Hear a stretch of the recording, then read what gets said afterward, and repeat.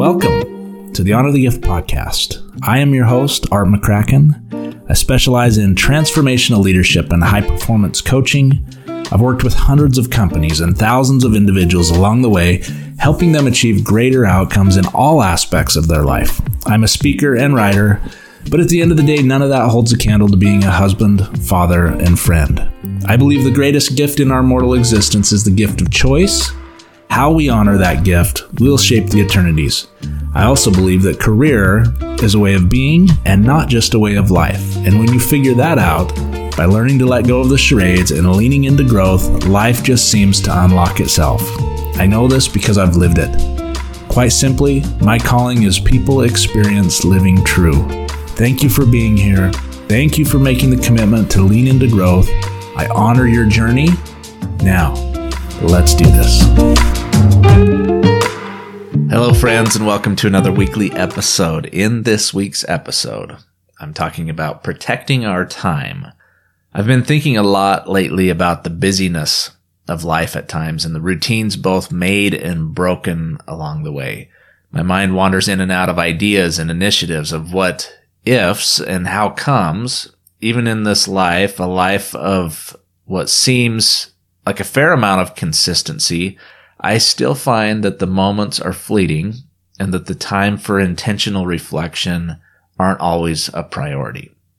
Earlier this week, the thought came clearly to me that time is something we must learn to master if we are to maximize it.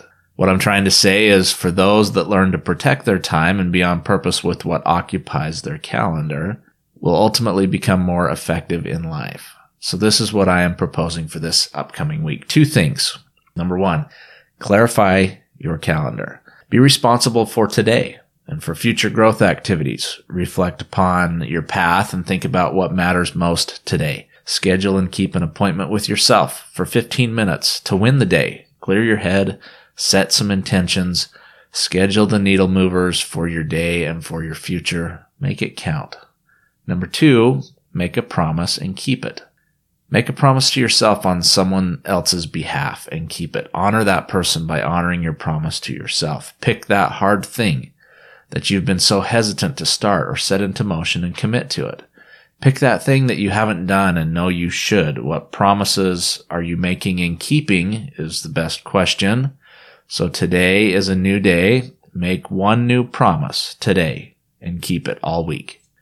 These may seem simple or simplistic in nature, but I've found them to be extremely difficult, and the actions are rare for the vast majority of us.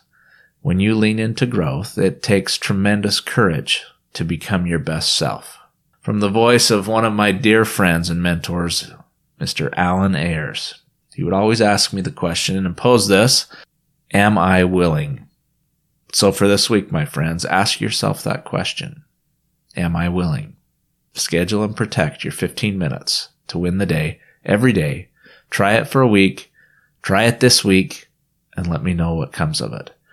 As for me, yes, I am willing and able and committed to own each day. Today, I will schedule and protect my 15 minutes to win the day. I know the promise I must make to myself and how I will serve others around me.